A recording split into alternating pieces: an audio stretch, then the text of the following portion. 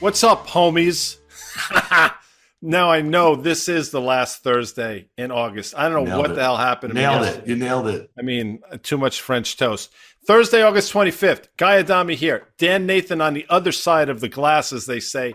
Today's market call is brought to you by CME Group, Dan, where risk meets opportunity. You'll notice that EY from SoFi is not joining us today. We had her earlier in the week, and she will be on the On the Tape podcast, which drops in your favorite podcast store tomorrow. But I'm telling you now, we're putting 30 on the clock because at 131, I'm 5,000. How are you, Dan? I'm doing well, guy. You're a little fired up here. Listen, when am I not fired up? When am I not fired there up? You go. I mean, this is the week of the summer where I think your attitude goes from just kind of a summery disposition to just for whatever reason. Turning the dial. It's turning the dial. You're going to 11 here. You got Jay Powell. He's got all of his central bank cronies. They're out there in Jackson Hole. They're probably doing a little fly fishing. They're probably doing a whole heck of a lot of stuff that you'd like to be doing in Jackson Hole, except one thing is, what are they going to do here? I mean, like, listen, this is the debate, right? I mean, look, we have to talk about it. Most Americans, 99% of them, don't give, a crap about what these guys and gals are doing out there. But, it's kind of going to move markets here. So let's talk about it. Like, Amanda threw up a bunch of headlines here. You see it. It's Bloomberg, it's FT, it's CNBC, it's Bloomberg again. I mean, they're all saying they're trying to game this. What is your takeaway here? We have a market that's generally, down 3% or so from those highs last week. I think, obviously, interest rates going higher, the dollar going higher. That's one of the things that's been weighing on the S&P here. But we also have a scenario where, some of the growth data is not great, guys. So you have this we're back at this kind of stagflationary environment, right? No question. I mean, I don't want to play stock market here necessarily. No. Why don't you want to play stock market? I want to play stock market. Okay, I have some positions that are kind of hurting me here. I was playing for a press into the close on Friday, via the S&P 500 here. So let's play stock market. Okay, I'll play the game with you. I think you're going to be rewarded for that. And really, in terms of this, it's on Fast Money. Today's Thursday, so Tuesday night on Fast Money, the lead was the Fed's conundrum, right? The nightmare before Jackson Hole is what I deemed it, and the nightmare is as follows. I mean, housing and the softening economy, which is probably something they want. The problem is the sticky stuff on the other side of things: food inflation, energy inflation. Yeah. Is not going away. And that's a really tough thing to navigate around. And I think that's what they're trying to do. I'll say this, the fact that they even trot out a Neil Kashkari, who was the dove of doves, who has now come out and said, hey, wait a second, A, we got it wrong.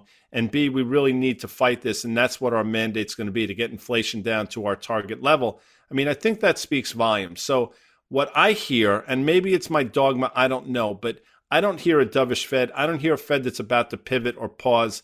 I hear a Fed and the officials around the Fed that say, you know what, our mandate is such that we have to do what's necessary to fight inflation. And even if you listen to the interview Steve Leisman had on this morning, I mean, she spoke to exactly that. I mean, inflation is still a problem. So my opinion is you're going to hear a decidedly hawkish tone, which the market will not like, specifically given the fact that the S&P has gone from 3635 at its low in mid-June to north of 4,300 recently. So that run makes the market vulnerable to those types of comments, I think. Yeah. Well, I mean, let's just... Is that a good answer? Yeah, no, it's great. We're playing stock market. Let's play bond market, and then we'll go back to playing stock market. Look at the 10-year U.S. Treasury yield. Played some very serious catch-up here, guy, to that 2-year, right? So the 2-year is at 3.36. The 10-year, I think it was as high as 3.11 yesterday. It's come off a little bit here. You see some lines that I drew on this chart. And again, obviously the 2-year is reflective of what the Fed might do near term, right? And so the CME FedWatch tool is pricing now about a 60% chance of a 75 basis point hike at the September meeting. That's what I think a lot of market participants are expecting to get better color on. And you mentioning what Neil Kashkari had to say is really important, because here's a guy that before that they pivoted in November, right? He was basically the dissenter, I don't know if he was the lone dissenter, but he's saying we got to stay dovish here. And so now if you think about the 10-year yield, if we throw that chart back up there, guy, that looks like a bit of a head and shoulders top. And you've talked a lot about the volatility we've seen. If we were to see yields come back in towards 3%, that recent low or so, or as low as 2.5%, where we were at the start of this month, man, what would that say to you? And then we'll get to the stock market. What would it mean if we were to go retest that sort of neckline down there at 2.5%? So two-part question, which I like. So I'm going to do this correctly. If what it would say to me is the economy is definitely slowing, and although inflation is still a problem, the slowing economy is going to manifest itself in a bond market and yields that top out where we are now and head lower. And that chart, I mean, listen, that could be a chart in Apple, that could be a chart in Caterpillar.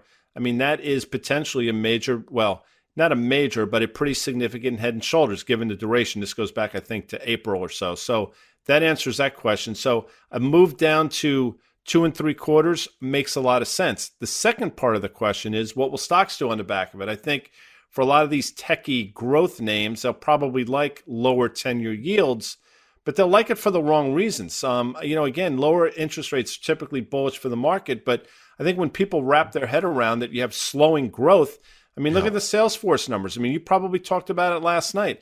Things are slowing down. There's no two ways about it. Slowdown means slower earnings, it means, in my opinion, it means margins contract, and stocks on the back of it should go lower. So I hope that answers your question. No, it does. And again, just one other thing. Maybe, my lines that I draw, those little curves, maybe they're wrong. Maybe we go and we blast through 3.5%. Maybe the reason. All right, so let's play that game. I don't mean to interrupt. So let's say your lines are wrong. I'm here for you. And they blast to 3.5%. Yeah. That's not going higher because the economy is getting better. Right. Historically, rates going higher suggest that the underlying economy is doing better. Well, it couldn't be farther from the truth. I mean, in fact, the economy is getting worse. And that's not me being political here. I mean, that's just is what it is. So if 10-year yields were to go to 3.5% again, it's not suggestive of a robust economy. It's suggestive that inflation is a real problem that I didn't think the market realizes. Yeah, matter of fact, I'm with you on that one. All right, real quickly though here, guys. So, August, we're turning the page here. You got all great those. Bob Seger song. Well, by the way, you hate it when I do this. 1997, I think Metallica, which is your favorite band, released an album of covers. And one of the covers was Turn the Page by Bob Seger. They actually did it really well. I can't tell you how much I actually dislike heavy metal and Metallica, it's just not my jam. And I think that just needles the crap out of me every time you say that. Let's talk. This is from Yardeni Research. Ed Yardeni. This is a Bloomberg headline.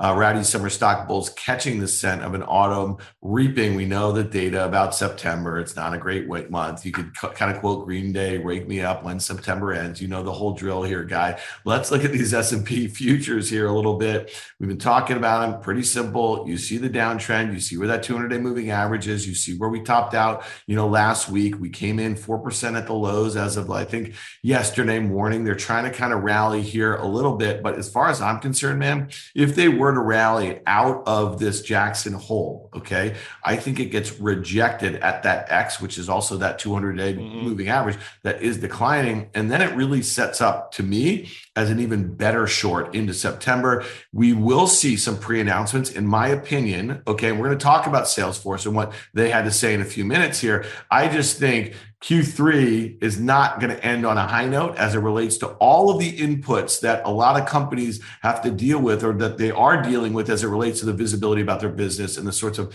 pressure that they have on their margin. So that's my take on the S&P futures. You talk to me about those levels right there, guys. So watch what I do here, because you're going to like this, I think. And we don't script these things, by the way. But far be it for me to call Ed Yardeni an American idiot because he's anything but. That's my Green Day. Wow. First of all, I'm shocked that the 2004 American Idiot album. Seriously, because you were in your 50s back then, and I don't think that they were on your pre-Spotify playlist. It was probably your Napster playlist back then. And they don't find their way onto my now 765 song Spotify playlist. But I am familiar with the album. Some people call it the most important album released in the last 50 years. Wow. Whatever. Seriously? Okay. I'm down with it. Okay, I love what I Green Day. will say, that smell is not, it's not a robust economy. It's more smells like teen spirit. See what I did there? That's Dan? from the 1991 Nevermind album from Nirvana. There you go, guy. Look at I'm that. just tying all the. I mean, again, just so you know, so Nevermind came out September, I think 26 or so, 1991. It was my first month of college. Okay, and that was like, obviously just changed the game. That Pearl Jam's 10 came out in August. I think we're actually heading up to the 31-year anniversary. Does that sound right? Of all of these, of 10, and then Blood, Sex, Magic from the Red Hot Chili Peppers also that month. How about that, buddy? That's a great job. Black is a great song, by the way. It is a great song. It's a great song. But now I'll play the game and answer your question. I mean, look, there's a lot of reasons to be bullish in the back half of the year. I get it. Are there? Wait. Are there? Like, no, what are they? I'll tell you what they are. The Fed is they have their arms around inflation. Commodity prices are going lower. China's zero COVID policy is going to go away. Yeah. The reopening trade is going to be all those things. I mean, there are a number of different valuations are compelling. I mean, I can list them and they're out there. I just don't happen to agree with any of them. I personally, I think we already did the test of the 200-day moving average like we did back in April, and you saw what happened then. So I think, and I've been pretty consistent on this, I think the next leg is lower. Now, do we get to 3,400? That's my ultimate target without question. I think the first stop has to be in the form of 4,000, which is effectively a retrace of the low we just made in June and this recent high north of 4,300. So that makes a little bit of sense to me. We'll see what happens when we get there. But again, just doing the math on the back of this, we've heard from a number of companies in a variety of different industries that are all telling the same story. And that story is, guess what? Things are slowing down. And quite frankly, even the companies whose stocks rallied on the back of earnings, if you really go and look at those earnings releases, they were not suggestive of robust growth, anything but. They were suggestive of a huge relief rally and a huge sigh of relief that they weren't seeing demand destruction yet. But that's coming to a theater near you. Yeah, no, I agree with that. All right, let's talk a little bit about these NASDAQ futures here. Again, I think it's interesting that they did kind of overshoot a little bit of that downtrend if you draw that line from early January to late March. But Guy never got to his 200-day moving average. And here it is. It's kind of contending with a mini level here at 13,000. Traders like nice round numbers here. And I guess forget, we don't have to say much about this one here. Maybe we see 12,000. We talked about it. That would kind of be the next stop, if you will. But to your point about some of the earnings, Guy, that we've seen, and just last night in particular, Salesforce, and I thought this was really interesting. The quote that, caught my eye while I was on Fast Money and the news was coming out, CEO or co-CEO Brett Taylor said that they're seeing a more measured buying environment. And this is a company that, they sell licenses, they sell seats, right? To stacks of software. And if unemployment is going to go higher, and we're seeing a lot of tech companies lay people off, we haven't seen much of an acceleration of that. But I'm going to tell you this. I'm talking to a lot of different corporates, executives in general across tech. And the ones that haven't made cuts yet, Guy, are really strongly thinking about it, getting in front of it. They don't have great visibility. They have pressure on their margins.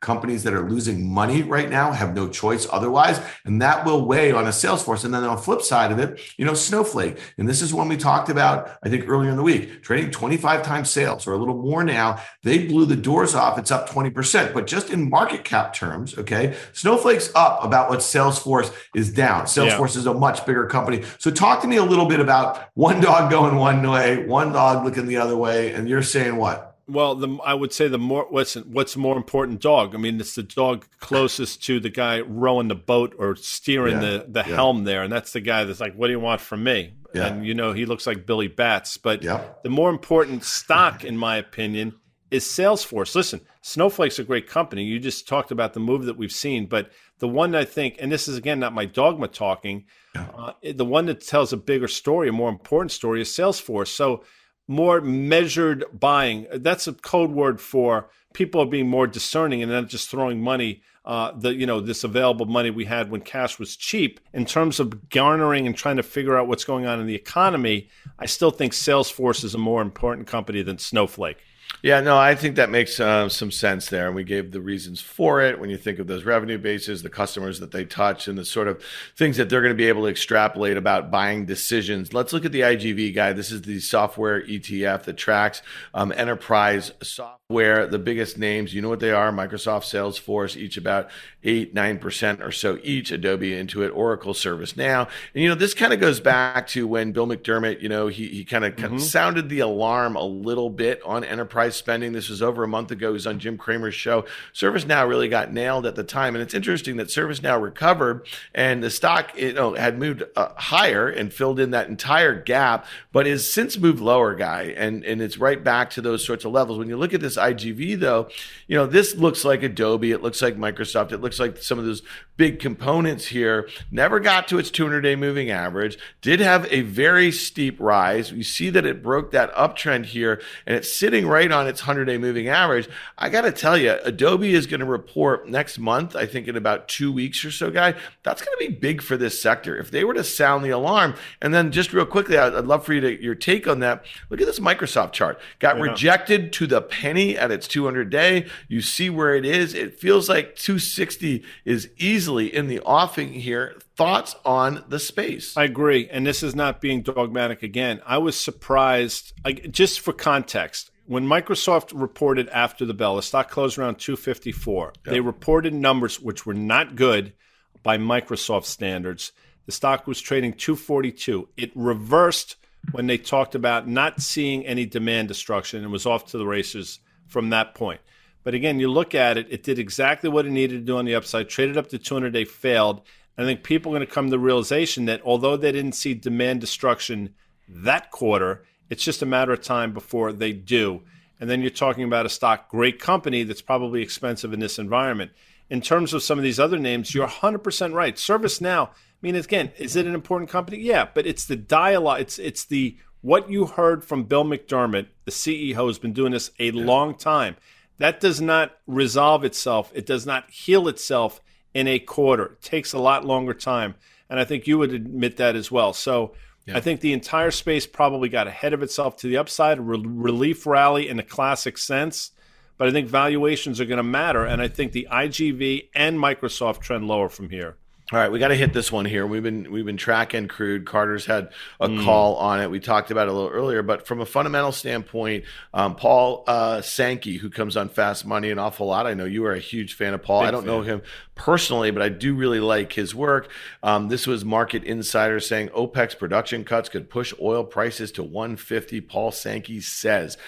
Is that line up with what you thought? And hey, I wanted to be really clear. Yesterday when we were talking about crude with Carter, I said, his charting must be kind of music to your ears because you've laid out a fundamental case why you think the oil goes higher, even in the face of weaker demand, let's say, and all the uncertainty around what's going on with energy in Europe. But what I said to you is the technicals now really line up with your fundamental view. And if you throw this crude chart up here, it is pretty remarkable where crude stopped about a week and a half ago, which was the November high, the breakout level in January, and as Carter would say, to the penny. Now, it is contending, Guy, right now with that 200-day moving average, despite it having broken out above the downtrend. So give me your take right here. All right, so this is not correcting you, but you chose a word, weaker demand, and I totally understand why I would use that word because economies are slowing down. The problem with that is we're not seeing weaker demand. As a matter of fact, demand really hasn't gone away despite slowing economies. And I think one of the pillars of the bear case, which by the way was working until recently, was the fact that you're going to see demand destruction. And it makes sense in terms of economies that are slowing, but we're not seeing it. The data does not suggest yet, at least, you're seeing the demand destruction. And I think that's important because it has been a supply-demand thing for quite some time. And we are pre-COVID demand levels. And in terms of supply, it's just not there. You heard Paul Sankey on Fast Money talk about it. It's not about wanting to get it out. There's just none to get out there. So, and if OPEC were to say, you know what, we're happy with the price here, you start seeing supply cuts out of them, and that lines up. By the way, you're also coming into these crazy winter months and stuff. You're going to talk about hurricane season soon. So for me, listen, I didn't think it was going to get down to 85, clearly. And you were spot on with that one. But I do think there's a leg higher here.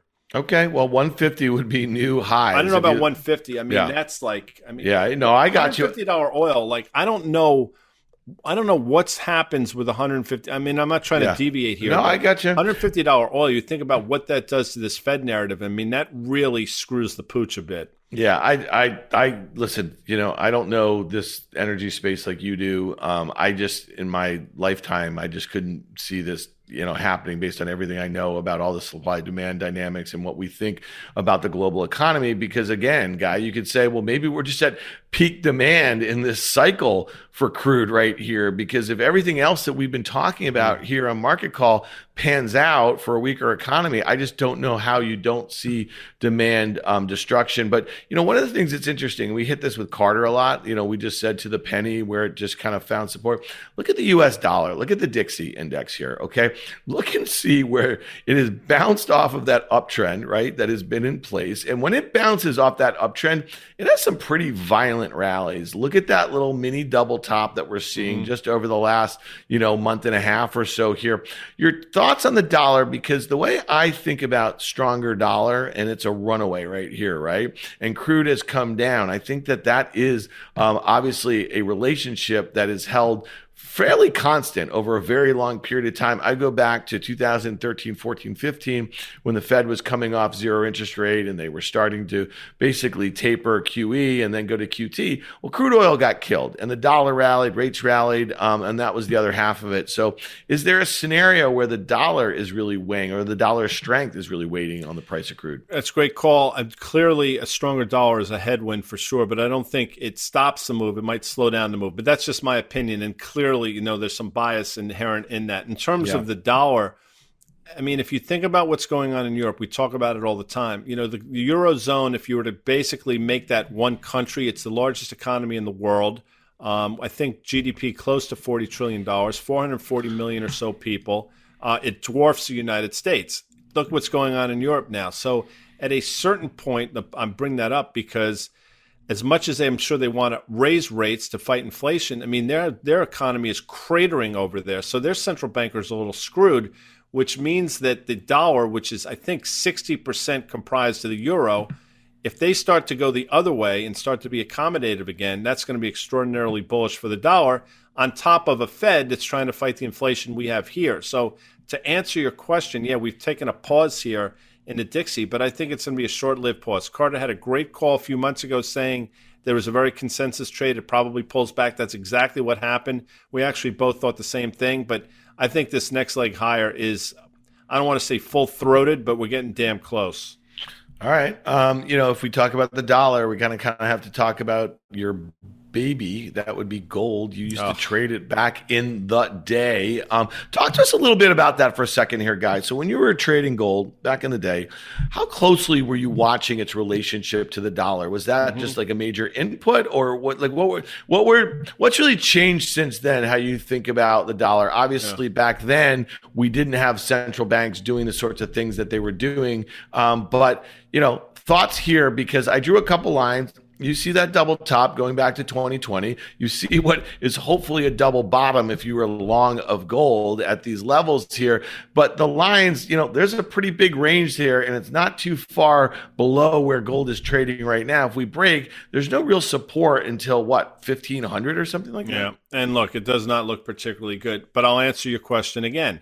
What were we watching? We were watching currencies. Well, yeah. We were watching them, but currencies didn't move then. In the 80s and the 90s, if you saw a 2% move over the course of a couple months, people were doing back handsprings. It's currencies. You didn't have the currency moves that you have today. So it was an important input, clearly, but it wasn't on top of mind because they basically never moved. So you're looking at other things. You're looking at central bank demand. You're looking at what miners were doing. Were they hedging? Were they buying back hedges? Those types of things.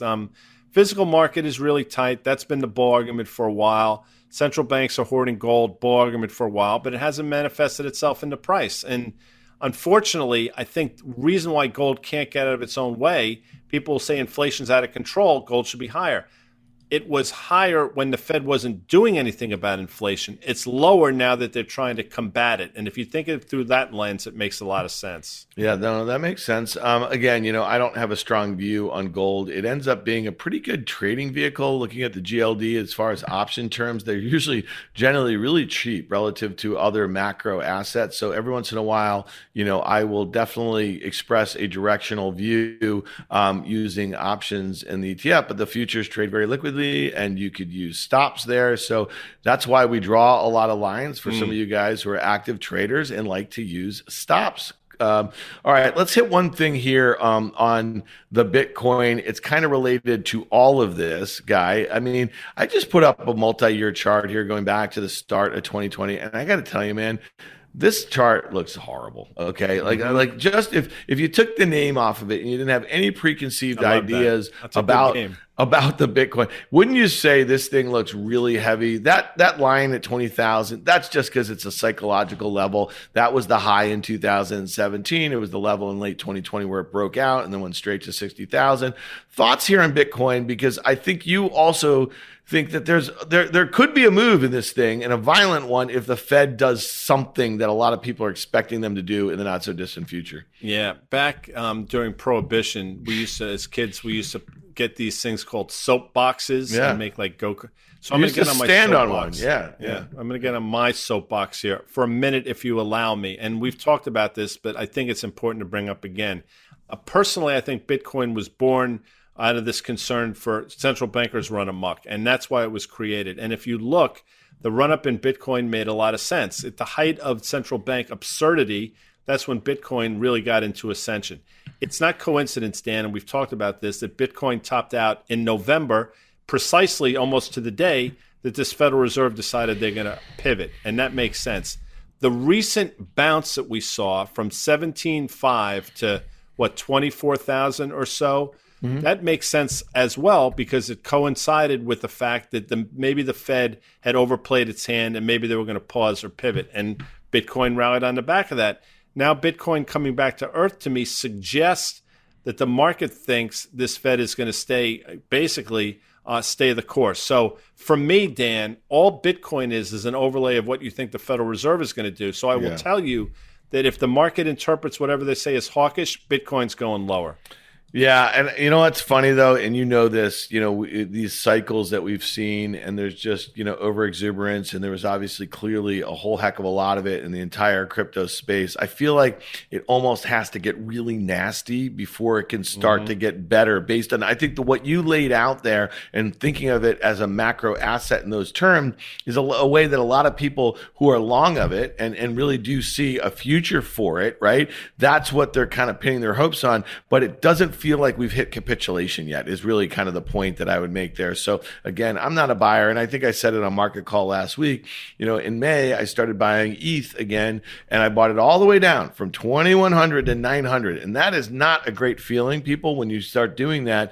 But when it got back to 2,000 last week, I sold most of that. I just don't feel that's a great trade here either. There's this consensus idea that the merge from proof of work to proof of stake, which should be completed at some point in September. I'll just tell you this, it's been a bull case for 2 years and it's been pushed out. So to me, it seems like everybody's in it for the same thing, and I just don't like it here. So that's my quick take. All right, Guy, one last thing here. Yeah. We talked by the way, wasn't the merge a band with like Dave Grohl? That's the other guy you like, right? Oh my God. It was Nirvana. It was Foo Fighters. I'm actually reading his book, The Storyteller, and it's really interesting.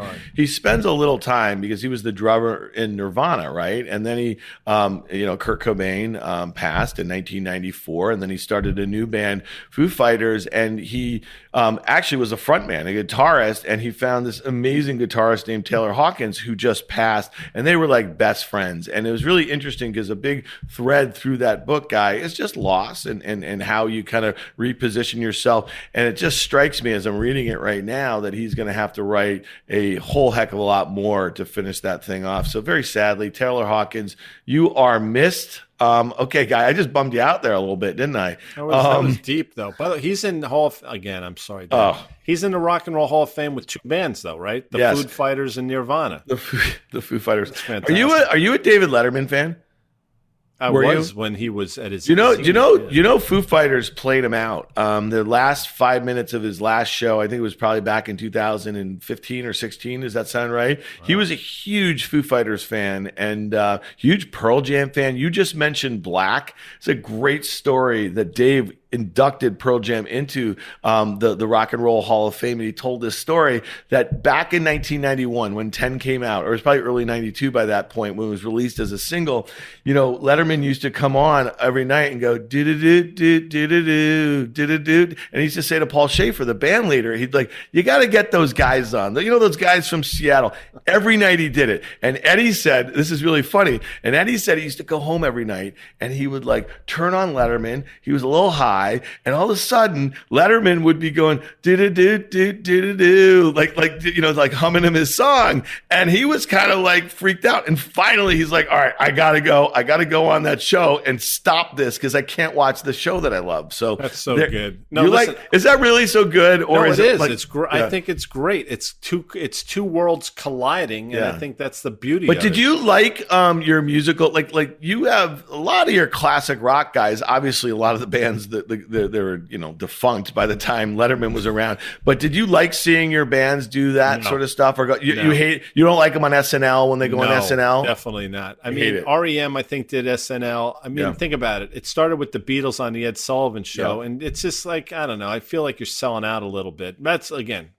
Now you have artists selling their libraries for anywhere from $250 million to $600 million. So everybody's a sellout. Yeah, but think about it though, Guy.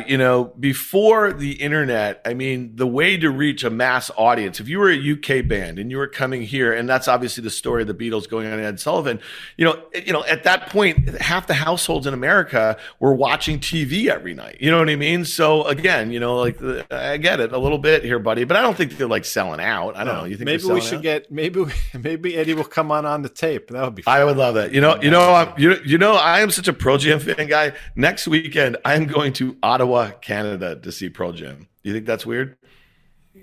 Yes. I think going to Ottawa for anything is weird. I think people in Ottawa would think that's weird. Give a shout out to our viewers from Ottawa because I don't think that's going to go over particularly well. Listen, I tell it like it is. By the way, the Ottawa Senators, great hockey franchise. Listen to what they're doing in the offseason. They've really stacked some talent there. They're top 6. I'll put them up against anybody. You didn't have that on your frickin' bingo card, people. But that's it. That's a market call that was interrupted by a power outage, by me going off the rails, by Dan Nathan in black like Johnny Cash. No reply from SoFi. I want to thank our sponsor, CME Group, where risk in fact meets opportunity. We're powered by Open Exchange. If you enjoy what you hear, like us, send a video, leave a comment, do all those things. A lot of you do, and we try to respond to all of them, and I appreciate it. I know Dan does as well. We're not going to be here tomorrow because it's Friday. Hopefully we'll be somewhere. We won't be here, but we'll be back on Monday, and we will be talking all things Federal Reserve later.